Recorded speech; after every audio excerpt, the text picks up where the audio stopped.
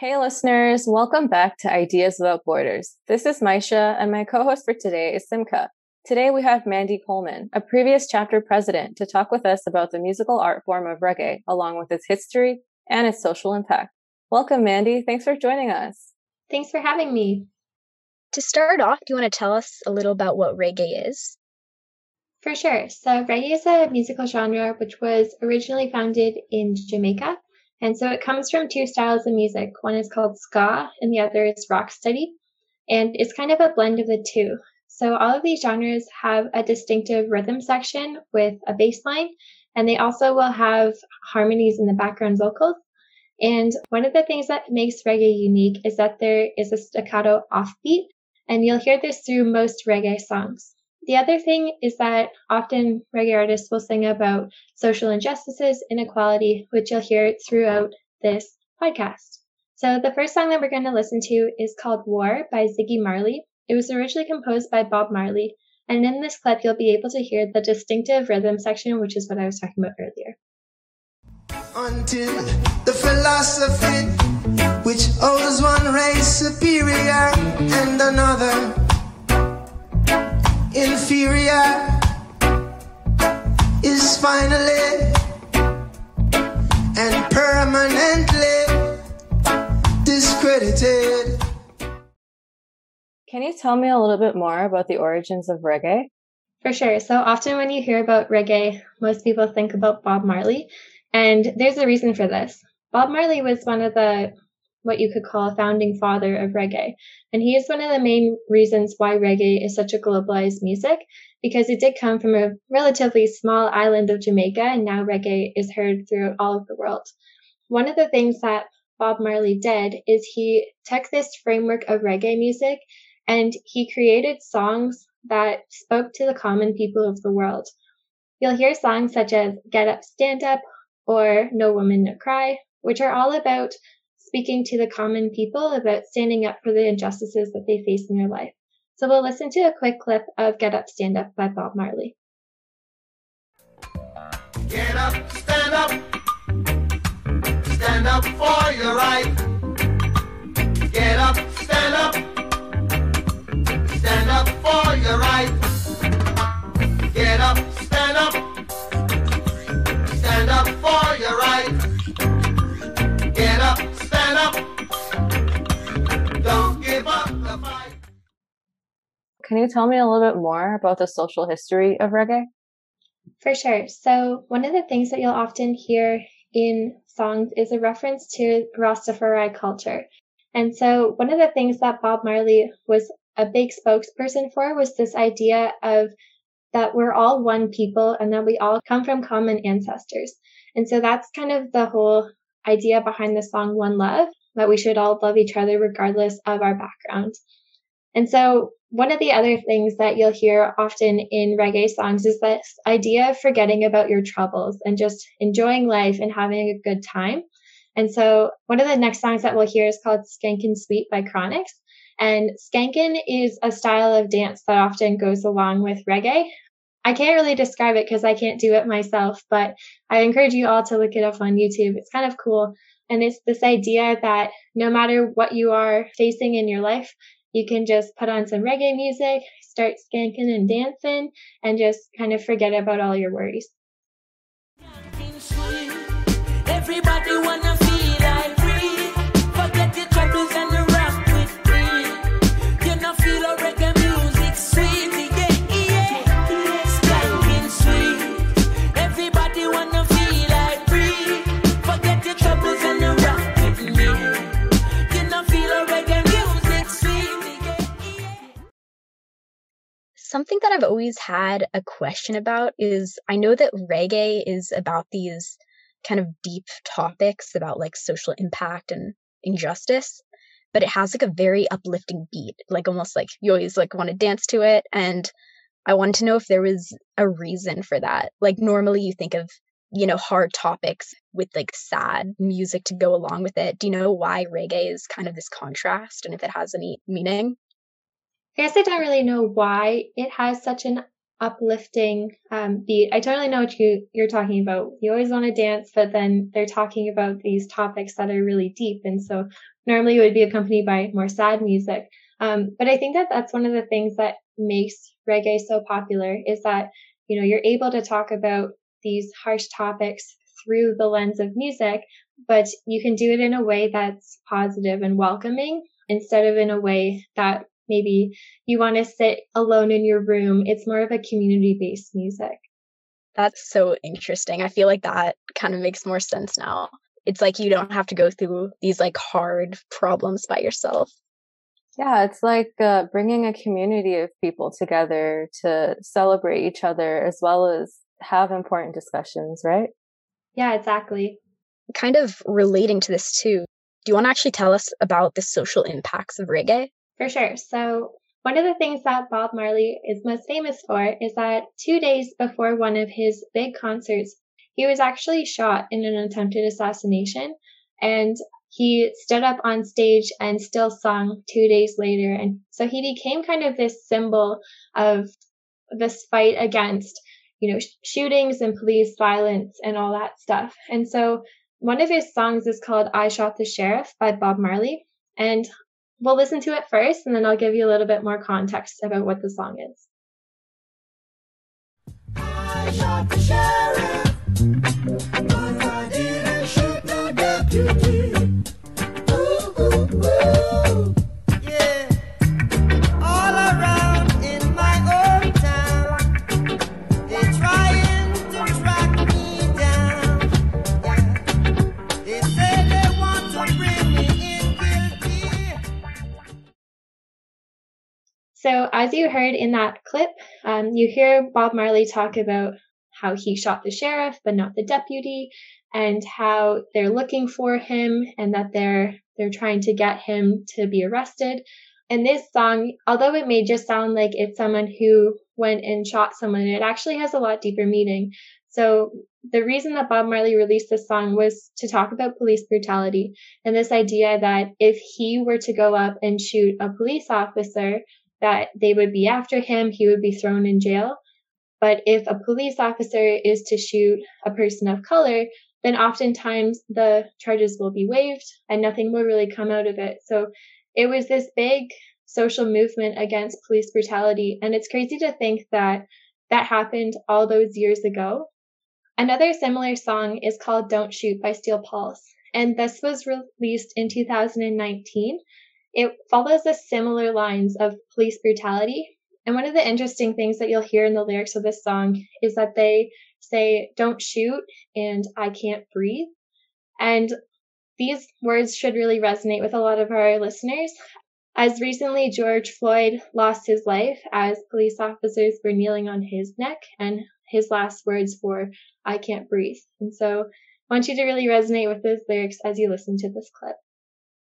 Got the city on lockdown.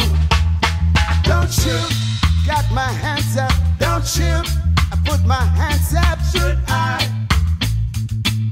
What do you want from mayor? Don't shoot, got my hands up. Don't shoot, I put my hands up. No doubt. Yeah. Choking, I can't breathe. Yeah. So from the same band called Steel Pulse, there are legends in the reggae world. They released a song called Ku Klux Klan, which for many people will know is a white supremacy hate group. And they released this song a couple of weeks before the KKK was scheduled to land in London, England, which is their home city. So what they did is when they performed this song, they put on the outfits of the KKK, and they were basically putting on a performance to show how harmful this group can actually be. And it was intended to be this incredible stance against white supremacy. And so we'll listen to the lyrics of that song. All anti-ball, them not let me go now. To let me go was not them intention. One nigga, the less, the better, the show. Stand strong, black skin and take you. I find it so crazy how we still haven't overcome these issues yet, like police brutality and white supremacy. And like, I hope society changes for the better throughout time, but don't shoot the sheriff is just as relevant today as it was back then. It's a horrible thing that this is still an issue. And I think it's so incredible how a musical art form like reggae can be so impactful in this sort of respect. So can you tell us a little bit more about what reggae looks like today and how it's evolved throughout time? For sure. So the reggae that we listen to throughout this podcast has mostly been historical reggae. As many of our viewers may know, Bob Marley is unfortunately no longer with us. Steel Pulse is still rocking. They're an older band now, but they're just as good as they were when they started out. But now we start to see some new reggae artists emerging. And so one of the bands is called Soja. They are from the United States, and they will often talk about anti-capitalism and this idea of Babylon. And so what Babylon is it's a word used in reggae music that represents the capitalist society. So this forever drive to make money, even at the expense of people's lives and people's well-being. And so we'll listen to this song called Born in Babylon by Soja. And it talks about having your hands cuffed together and how even though they're your hands, they don't really belong to you. And so let's take a listen to that. Born in Babylon, but you just got to be free. Shackles on your feet that you and me can't see, but you can feel them and they heavy, so you need that key. And so you looking at your hands saying, man, if I ditch the system, these could be mine. But then you hear a voice come up from behind. Don't even think about stepping out of line. Is there anything else that reggae has touched upon, whether it's a social issue, a political issue, a criminal issue? I mean, I'm sure I could find an example of reggae songs for each of the different things that you just mentioned.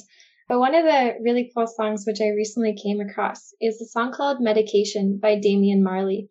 So one of the really cool things about Bob Marley's family is that Damian Marley is actually his son, and he continues to sing reggae songs, as well as many of his brothers, and even one of Bob Marley's grandsons is now a singer, Skip Marley, who also does reggae music. And so it definitely runs in their family. But as I was saying, there's this song Medication by Damian Marley, which talks about the legalization of marijuana and how in Rastafari culture, marijuana is viewed as a medication, but in Babylon society, weed is considered something that's criminal. And it talks about how, or at least it touches upon how there are hundreds, if not thousands of people who are incriminated in the United States right now for marijuana. And in their culture, that's not a crime. And so it's a really interesting juxtaposition about like the legalization of marijuana and their forever fight to make it such that people aren't being put behind bars for things that aren't necessarily harmful to society. So let's take a listen to that song. Babylon Sodopi, them fight you for years, and now the whole of them are buy shares. You should be a celebrity amongst any tree across the 7 seas for your energy, but you're an enemy, catching felonies for the remedies in your recipes. Your medication.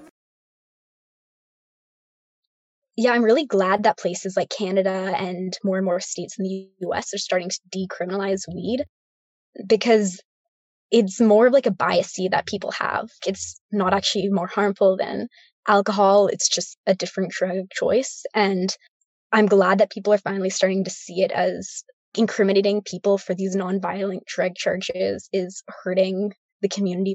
And I just looked it up, and this song came out in 2017. I hope Damian's like glad to see this happening too. You know, whether it is caused by this or started the conversation more, that people were like, okay, we have to decriminalize this. Yeah, Simka, I really like what you had to say. It's really interesting when people talk about Rastafari, because they often think about people who are, you know, just smoking weed on the side of the road, listening to reggae music. At least Jamaican society, they were often seen as rebels and people who were going to break the rules and do all this stuff. But some of the rules that we have in our society, such as the criminalization of weed, just simply don't make sense. And so Rastas were some of the first people to stop and say, wait, this makes no sense. And because of that, they were seen as these rebel groups, when in reality, some of their principles, for example, one of their principles is that they like to grow all their own food and they don't believe in commercialized agriculture. And depending on who you are, you may or may not agree with it, but I think that we can all agree that homegrown food can be a lot more environmentally friendly, and we're seeing that more and more. And so it's interesting how this group of people who were once considered to be rebels actually have ideas about the way that our society should function, which we're starting to shift towards. And so I think that's a really interesting point. Yeah, it seems like as we get to know each other better and understand each other's perspectives better, that we're more accepting of each other's views and social stances, and that over time, things that are socially and culturally acceptable are changing for the better.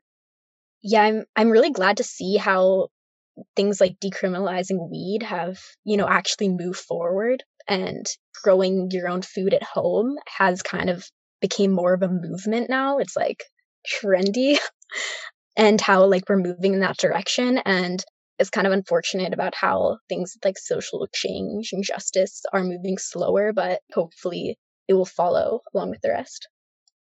Speaking of the legality of marijuana and those who have to serve jail time for possessing marijuana, one of reggae's longtime favorite artists is named Bunny Wailer, and he actually served 14 months in jail in 1967 for possessing marijuana. However, there's a lot of literature that points to the fact that he was wrongfully convicted, and so he served 14 months in jail for a crime that he didn't actually commit.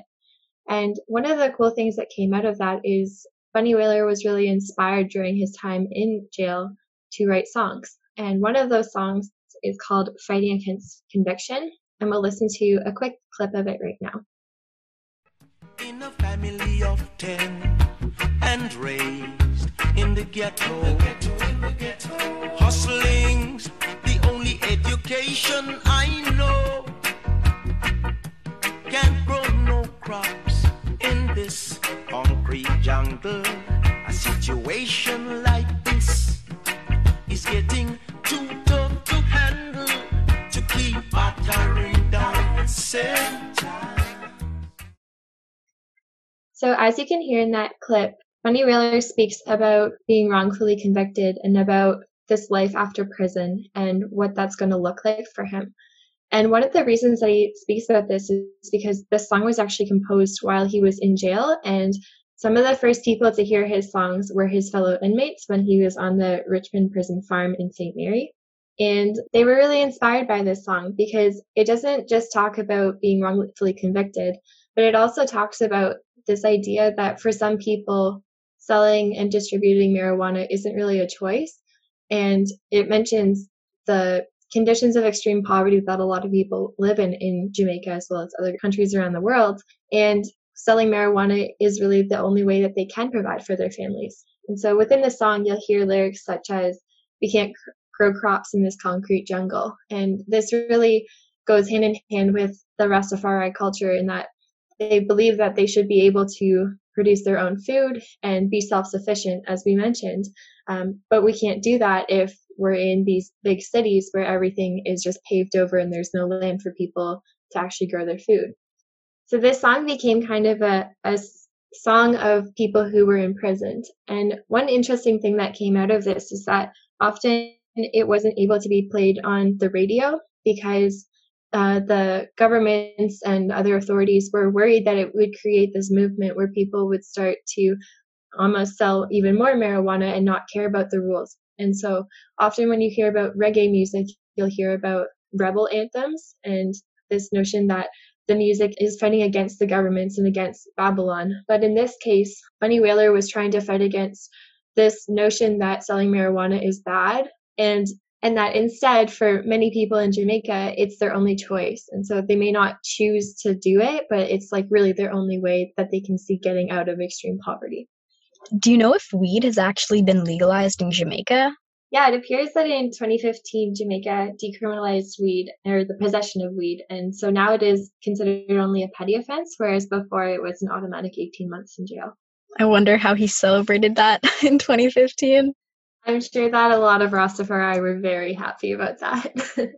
So, as we've heard through this podcast, there are a lot of ways in which Bob Marley and the Wailers made a legacy in reggae music that was fighting for rights and fighting for changes to laws that didn't make sense within the context of the nations that they were applied. So, I think it's important to honor the Wailers, which were Bob Marley, Peter Tosh, and Bunny Wailer, and thank them for all that they have done for reggae music.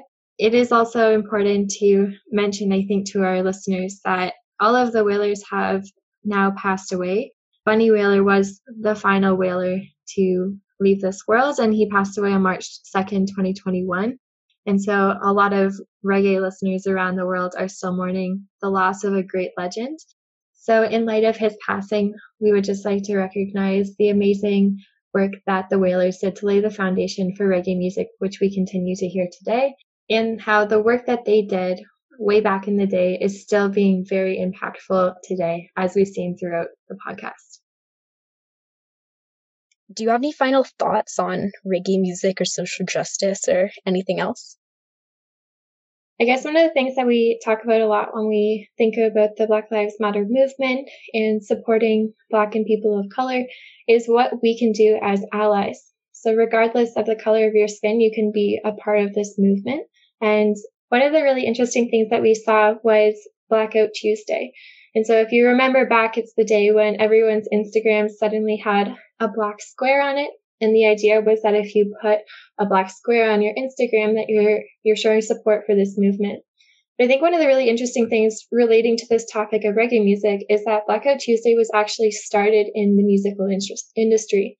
And the whole purpose behind the day was that the industry was going to shut off all of their production and essentially put the music industry on hold for one whole day to honor the fact that there were many people in the United States as well as around the world who were losing their lives. And so what turned into a social media black box was actually a recognition of the fact that our musical industry has largely profited off of the lives of Black people. So when we talk about genres of music such as reggae or even, rap or jazz, all of these different types of music, they're all rooted in the movement of Black people from Africa to the Americas through the Great Atlantic Slave Trade. So, for example, reggae music in Jamaica was largely brought about by people who were formerly slaves. And so we would not have this genre of music if it weren't for Black people, to put it very simply. And so the whole idea behind Blackout Tuesday was that we should recognize that there are people who are profiting very heavily off of the lives of Black people, and that Black people are not being compensated fairly or even given enough recognition for the fact that they brought about this whole industry. That's really interesting. I know I took part in that, and a lot of other, most people on social media with me took part in that, and I didn't understand where it came from. Yeah, I did it too. And I mostly did it to stand in solidarity and to show that I'm an ally, because I think that it's important to be very vocal about it and be actively anti-racist. So it's really interesting to know the origins of where that came from. Thank you so much, Mandy. A common theme is that we all have a lot more that we can learn. I personally have an interest in reggae music, but there's so much more that I need to learn about the Black Lives Matter movement. But I think one of the easiest principles to follow is that of Bob Marley, and that's just to remember that we're all one people, and that regardless of where we come from or what we look like, we all have the same blood, we're all common ancestors, and that we should all just love everyone regardless of who we are. So to end off the podcast, we're going to listen to one last song. It's a song that some of you may know and may recognize, and it's One Love by Bob Marley. I've definitely listened to One Love so many times, whether it was with friends or family or in the car. And it's so interesting to know the origins of reggae. So thank you so much, Mandy. I had a great time. Yeah, it's been awesome talking to you both about reggae. We hope that throughout this podcast, you gained an appreciation for the connection between reggae music and social change. We look forward to seeing the impact reggae will have on future generations and for the fight for social equality. To echo the words of Bob Marley, let's get together and be all right. Thank you for listening. One love, one heart. Let's get together and feel alright. Hear the children crying. One love. Hear the children crying. One heart. To learn more about Ideas Without Borders or to get in contact with us, please visit uwaterlooewb.wixsite.com/podcast. Be on the lookout for next week's episode. Thank you so much.